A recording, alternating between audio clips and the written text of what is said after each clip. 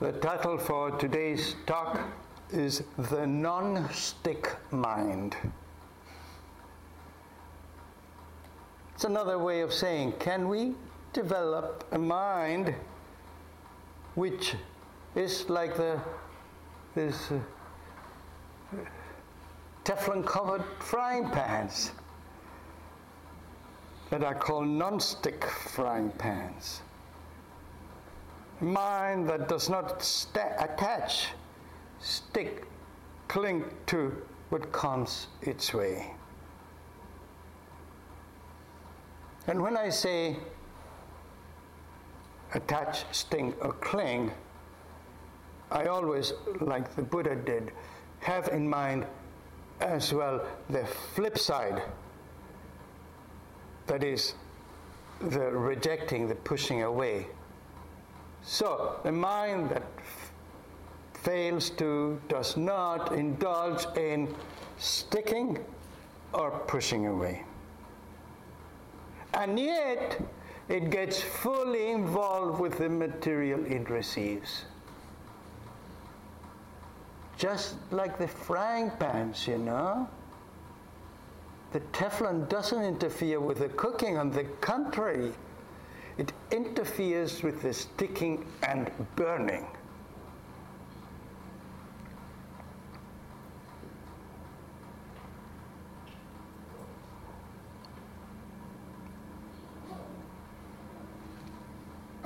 So, the case for using non-stick frying pans can be very obvious, regardless, of course, of what school of cooking mentality you belong to. But for somebody with primitive cooking abilities like me, it's very helpful and obvious. The case for the non-stick mind perhaps requires some elaboration, and this is why I take time this morning to talk about that. Requires some elaboration unless we have already experienced the pain, the burn that comes from the stickiness. Just like with the frying pans in a way. I know I like non-stick frying pans because I've tried the others. And by golly, I've burned a lot of stuff.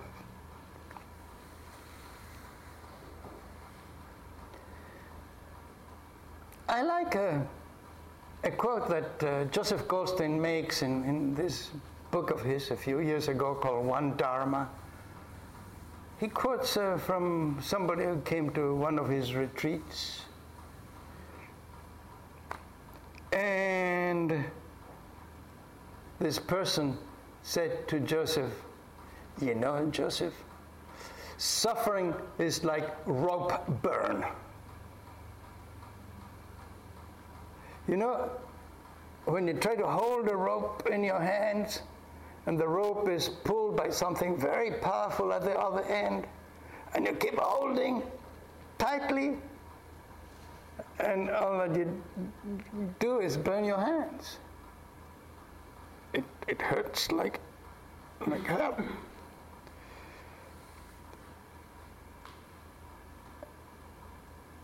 Because this rope is a rope that is too powerful, cannot be stopped.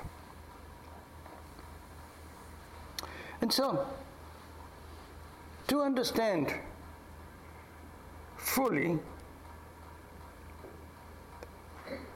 what this talk is about, we need to have had this experience of rope burn firsthand. Not with a material rope, that may too, but really what matters is with the rope in our mind that we keep holding on to.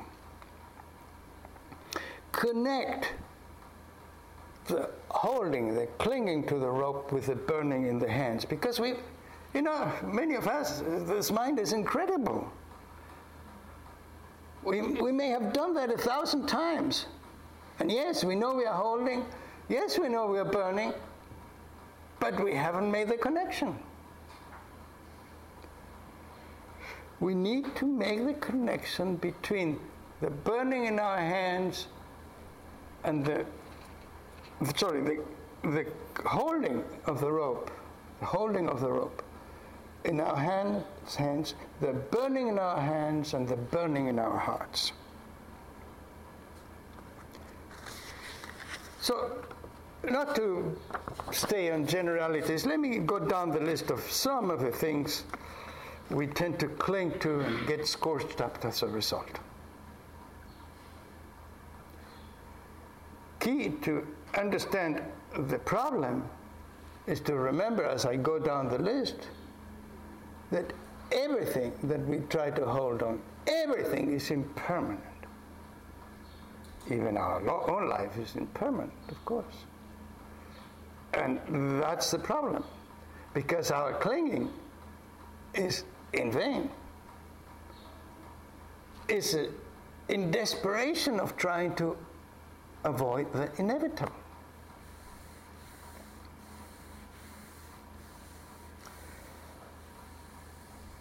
In this consumer society, of course, preeminent among the things that we cling to are the stuff that's offered for sale, stuff we buy, stuff we select by looking at that which appeals to our senses, by looks, by touch, by sound, by taste, smell, or even by the thoughts stirred up by the promotional material. I mean, more so than that, more so than anything else, I think, is the promotional sort of things that keep ringing in our head. We can see that with our grandchildren, how they go for the latest that they saw advertised. I mean, it's irresistible. For me, my mind, thank God, is a little dull, so it doesn't react so quickly.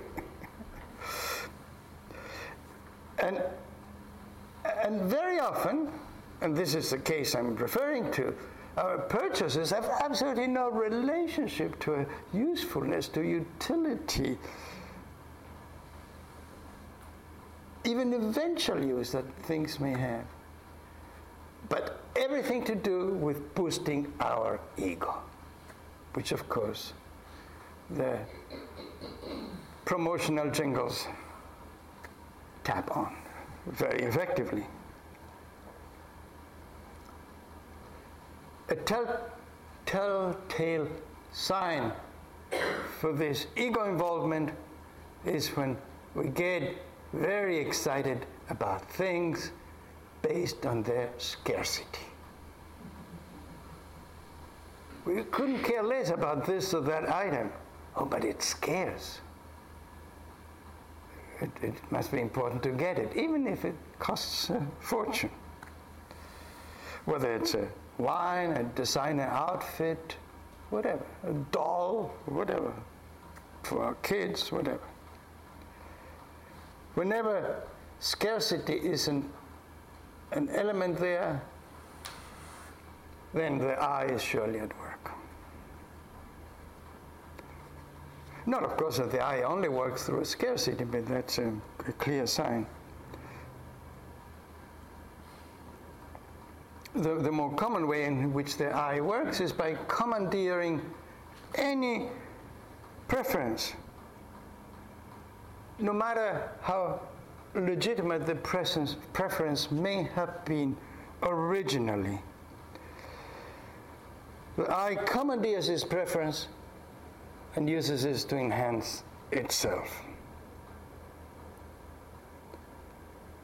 I got this, I got that. Again, I can hear our grandchildren talking to each other about this, and competing in this area.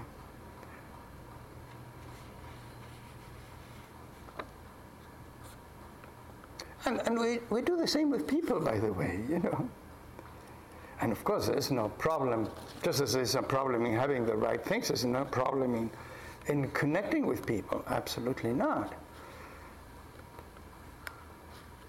In the whole spectrum of interactivity, from the social to the sexual to the caring to the being cared for, sure, this is quite appropriate. The question, once again, is whether this search for this particular person is genuine or has been preempted by the I, who may, for instance, be only interested in collecting celebrities. So all that matters is to be a celebrity. Or sexual contests. These sexual conquests. This is, which has been, in my times anyway, very much the preserve of man. It's not so sexually discriminated nowadays.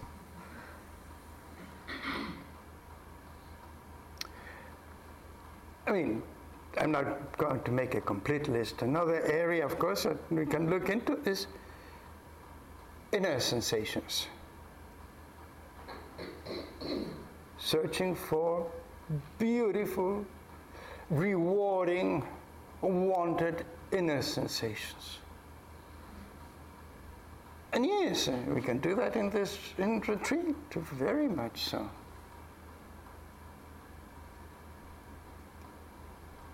Of course, more often than not, what comes up is unpleasant sensations. A pain here, a pain there, a discomfort there.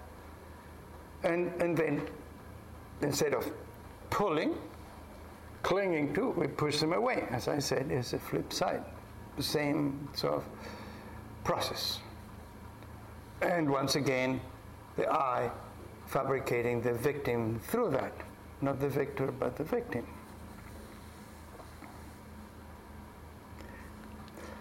I was taken by an article I read recently in the Shambhala Sun. And let me share that with you. It's about a songwriter who I don't know anything about, but maybe that just shows my ignorance. Her name is Amanda Palmer. And she goes to Aimes, I think, to sit, but some similar place to sit. Let me get that right. Here's what she says. When I meditate, I do not have a hard time letting go of films, grudges, or grocery lists. But I can't let go of music. A song is different. A song has special status, doesn't it? Let me clarify. I don't mean a pre-existing song, but a glimmer of inspiration, a little tuneful embryo waiting to be born in a full-fledged ballad. An idea. I'm a songwriter. I need those moments bad. The songwriter in me struggles like mad when meditating. The rules of my conditioned art mind say nothing must stand in the way of developing idea. When inspiration calls, I follow. If I should be struggling with anything in my life, it should be taking that impossibly disciplined step from thought to pen to paper, from seed to full song. I watched this mental boxing match take place with interest. In one corner sits the meditator, who calmly suggests that good ideas will linger if they are worthwhile. Hear, hear. I said that. And so, what if they don't? The songs are not happening, only sitting is happening. In the other corner paces the crazed composer, with the mind specifically cultivated to jump from image to word to melody in an effort to create a work of art that will move her fellow humans. And a little further down she writes, the problem with meditation, I thought, is that it unlocks the door to inspiration. And the problem with me is that I am in love with my inspiration. The match was on, and the artist knocked out the meditator with a single left hook. I let the singing in my head continue at full volume. I think I even let it out of my mouth occasionally and scared some squirrels. Presumably she was walking outdoors. Then I returned to the center where I broke my no writing and reading vows and jotted the whole song down. Barely edited from that moment, it is now called Delia, and it wound up being a key track on my band's last album.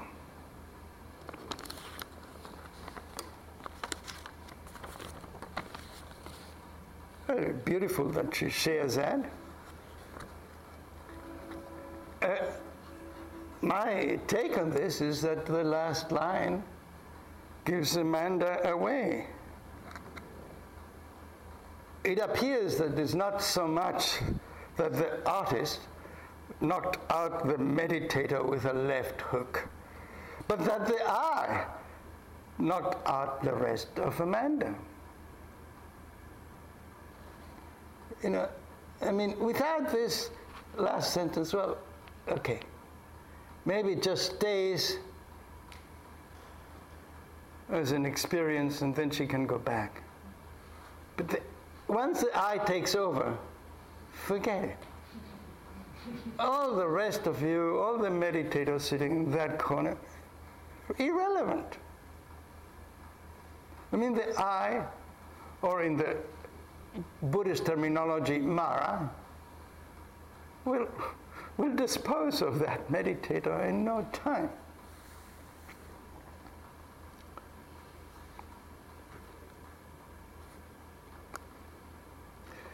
Okay, going back to the general topic now, leaving Amanda in peace.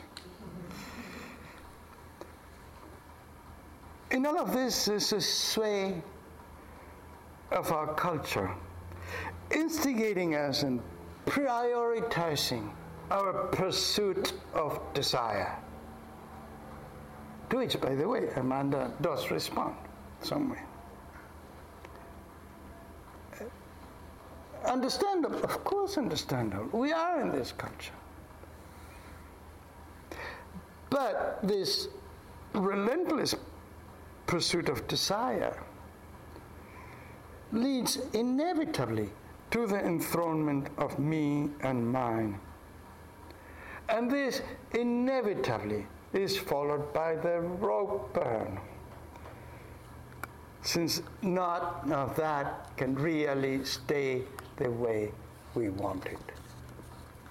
Whatever it is, aging, competition, whatever, takes our desires away. And so we end up scorched up.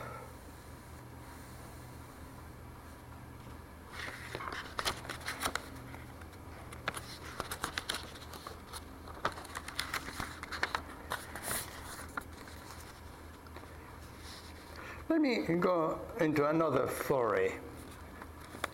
This is one, I know some 5 years ago or so I shared that in a talk. Some of you heard it. It's okay. This is about a writer called Anatole France, a French writer. He was the love of my father, who wrote books about him. And so Anatole France, in a way, he was called at home Abuelito France, grandfather France. He's in a way my spiritual grandfather. I say that and I feel some tears coming up. As I think of of Anatole France, I think of my father, of course, who was very much in Anatole France camp, naturally. In fact, this quote I got from reading a book by my father.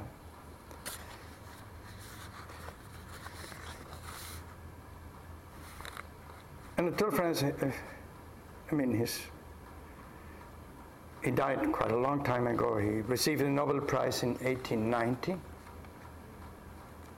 And sometime, beginning of last century, I suppose, he finds himself, he's in Paris, he lived in Paris. Actually, strange enough, he did something very unusual for him. He went to a political rally in Paris. And he gets lost there a little bit. Can't find his way, police is charging. He gets into this doorway, happens to be the Museum Guimet. It's a museum dedicated to the Buddha. Wow. So he writes an article about that. He calls the Buddha Sakyamuni. He says, and I quote bits and pieces, Sakyamuni was the best of men. He was both sage and saint. But his wisdom was not made for the active races of Europe. Today we say of the West, but this is a European-centered world, of course. It's 100 years ago.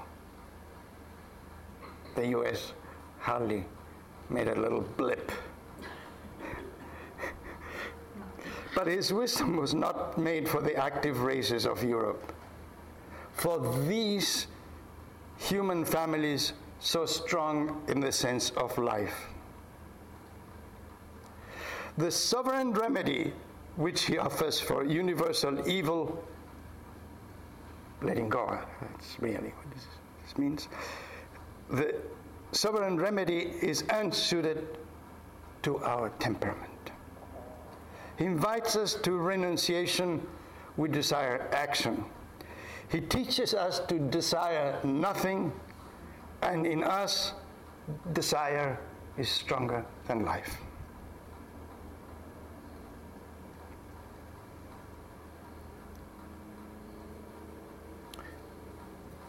Sakyamuni, he says, came not for us. By him we shall not be saved. He's nonetheless the friend and counselor of the best and wisest. To those who know how to listen to him, he offers great and solemn lessons.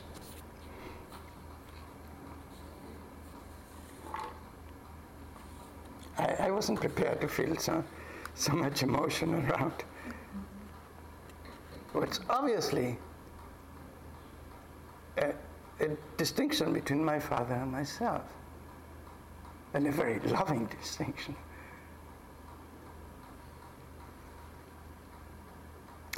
So, whom are we going to listen to?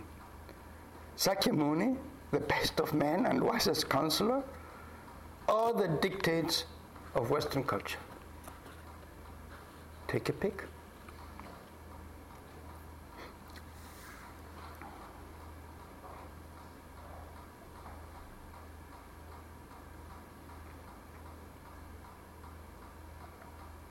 One last item I want to cover here is views. Just as we cling to things and people, we certainly cling to views. And of course, it's very important, essential, that we have views, particularly in our roles as citizens. This is important, absolutely essential.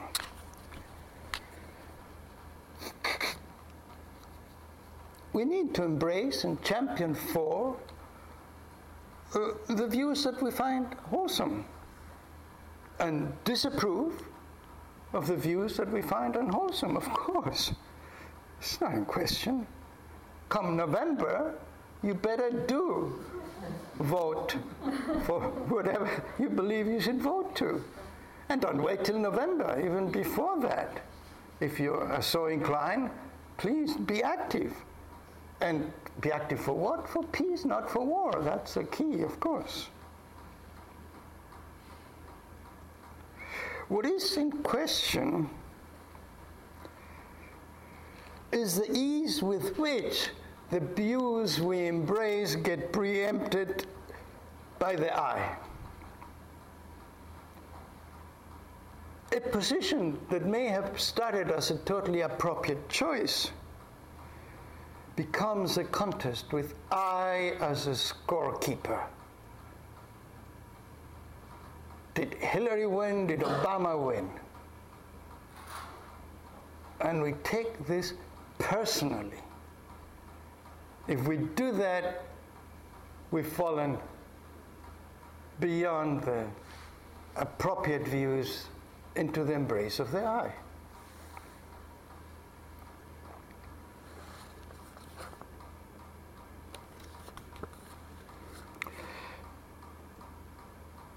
When we are prompted not to keep score, not to attach to view, sometimes it may sound as a call to be indifferent.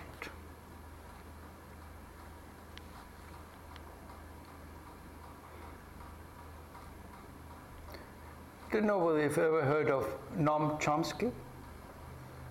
He's a professor at MIT, a superb linguist, one of the best, and also a political pundit, really smart and wise, and I admire his positions in politics very much so. Of course, may not be your case, but I'm just talking about how I feel. So the other day, not long ago, maybe a couple of months ago, I was watching a TV program, I can't remember what. It may have involved Amy Goodman, but because I watch Amy Goodman very much, but I'm not even sure of that. Somebody was talking to Noam Chomsky. And she, whoever asked him about equanimity. My ears pricked up. My omniscient person who knows everything is going to define equanimity. And what did he say? He said, and I wrote it down on a piece of paper because in fact I couldn't believe it. He said, it's like feeling it's all the same to me. Wow. There goes my icon.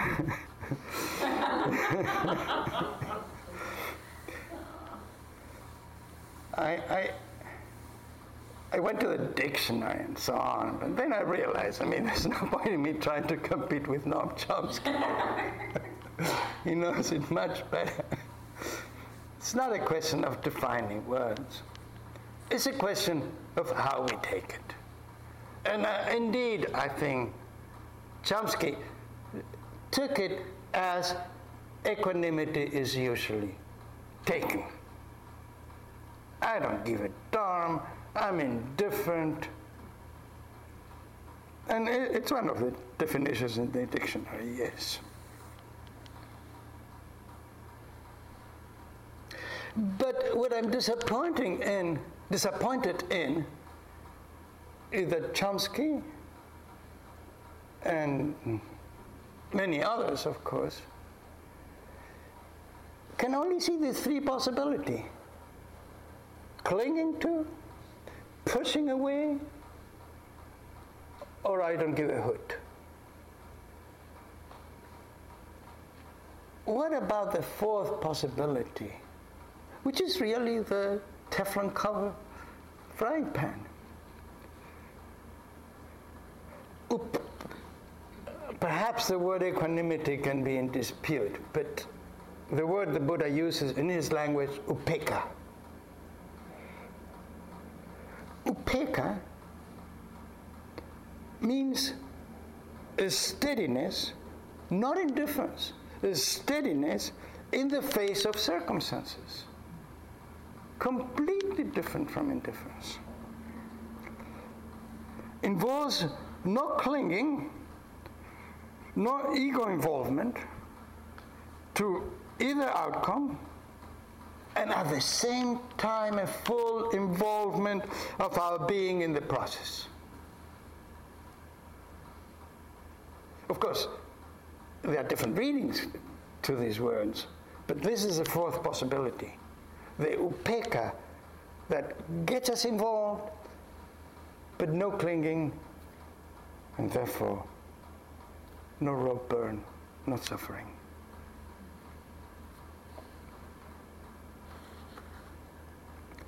Not looking what I can get from the process, but at what can I give to the process.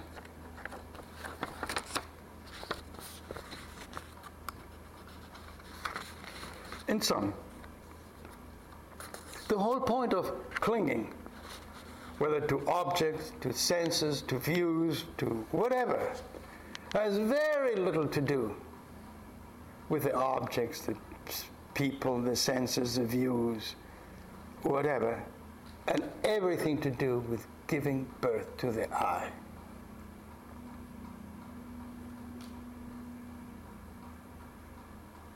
In fact, the basic teaching of the Buddha, dependent arising, points out the steps from the clinging to creating the I. The I being the clinger, the clinging place, the cringer, and there you are. And the I having been created is not going to be forever. In fact, even before we die, the I will die many times, many times, because of all the things that will not work out for us. It's like death. And so we suffer.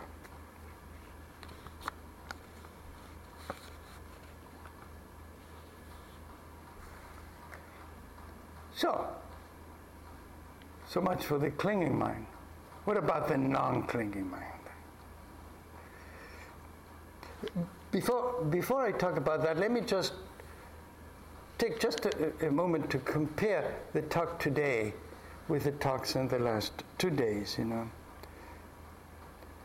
the previous 2 talks, yesterday and the day before, I tried to communicate to you that the extraordinary sense of freedom that's available, that's possible through the practice.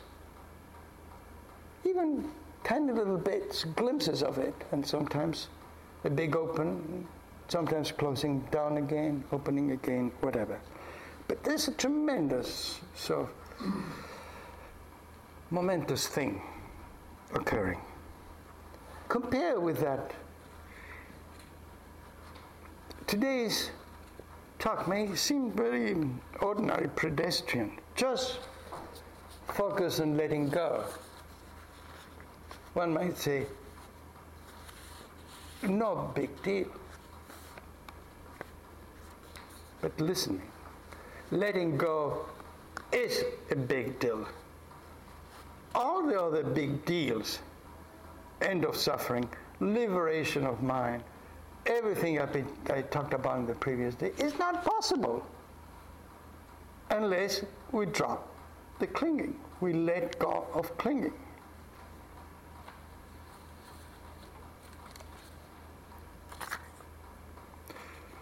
This is from a Tibetan teacher I don't know much about, but I was touched by what he says, Ziga Kontrul Rinpoche. Some people, he says, this is from Buddha Dharma, recent Buddha Dharma. Some people might think that without attachment, life would lose its juice. We are so habituated to the usual ups and downs, worries, stresses, and anxieties that we worry that if these go missing, so would all the love, care, enjoyment, and passions we experience. From this standpoint, life without conflicting emotions surging and churning all the time may seem a bit alien.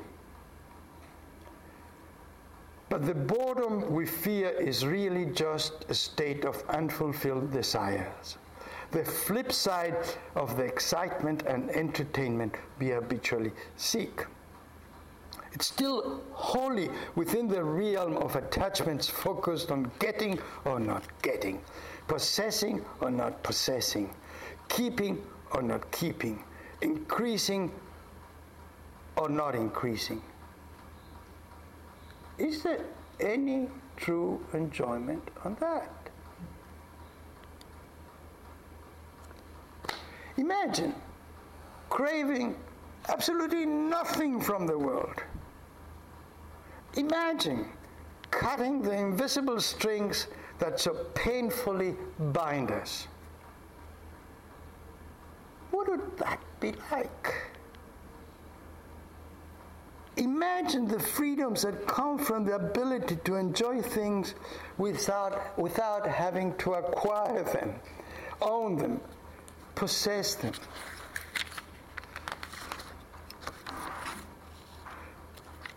Try to envision a relationship based on acceptance and genuine care rather than expectation. Imagine feeling completely satisfied and content with your life just as it is. Who wouldn't want that? This is the enjoyment of non-attachment.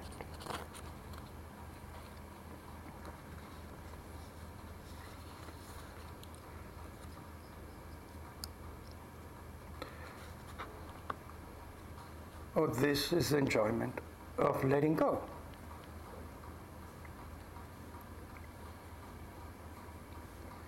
Ajahn Chah is famous for this that he said about letting go. If you let go a little, you will have a little peace. If you let go a lot, you'll have a lot of peace. If you let go completely, you'll have complete peace.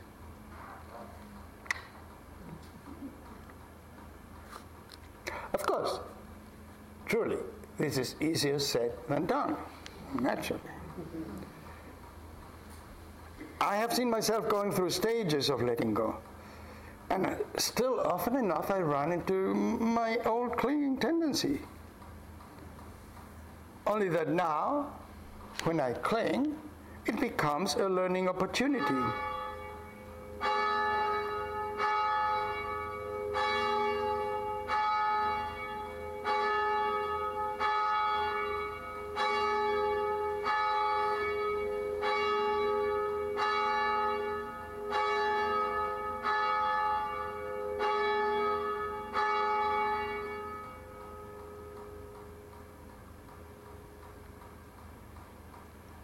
A learning opportunity.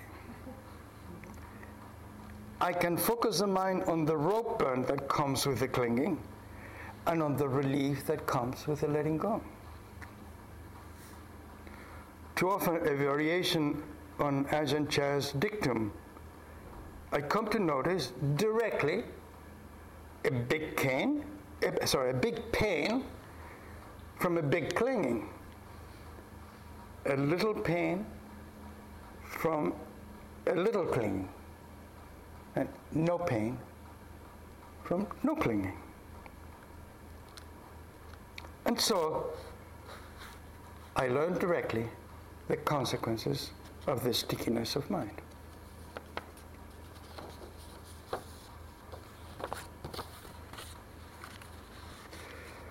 Further than that, it doesn't really work for us to will our mind to let go.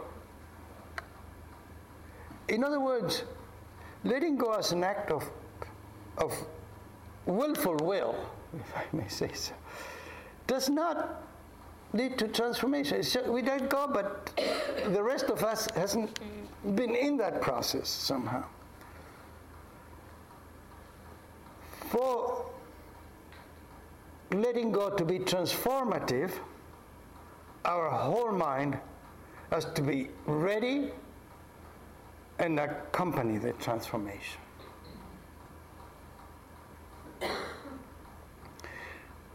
For better or for worse, nobody has yet come, although it may happen with technology as it is, come with a Teflon equivalent to lay on the mind and make it non-stick.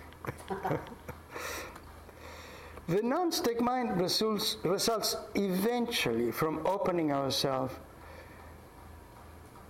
through cultivating patience and letting in the gift of freedom. The Buddha is very clear on this. He's talking about the monks in one of his sutras. And he's talking to the monks, about letting go. And he says, and I quote, "Now, a monk doesn't have the power or might to say, 'May my mind be released from defilements, from kilesas,' I suppose, 'through lack of clinging or sustenance, today or tomorrow or the next day.' But when the time has come, his mind is released." In other words, the Buddha is expressing his great trust on the power of the practice. Just be with the practice, be ready to respond, and let go. But don't try to force yourself to let go, because if you're not there fully in letting go, it's not going to happen.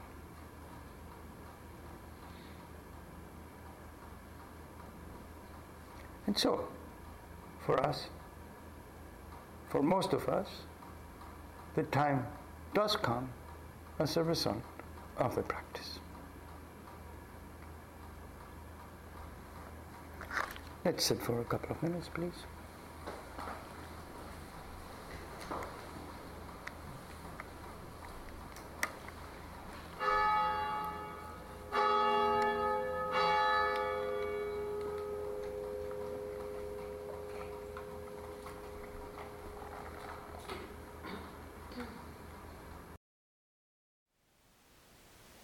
Thank you for listening.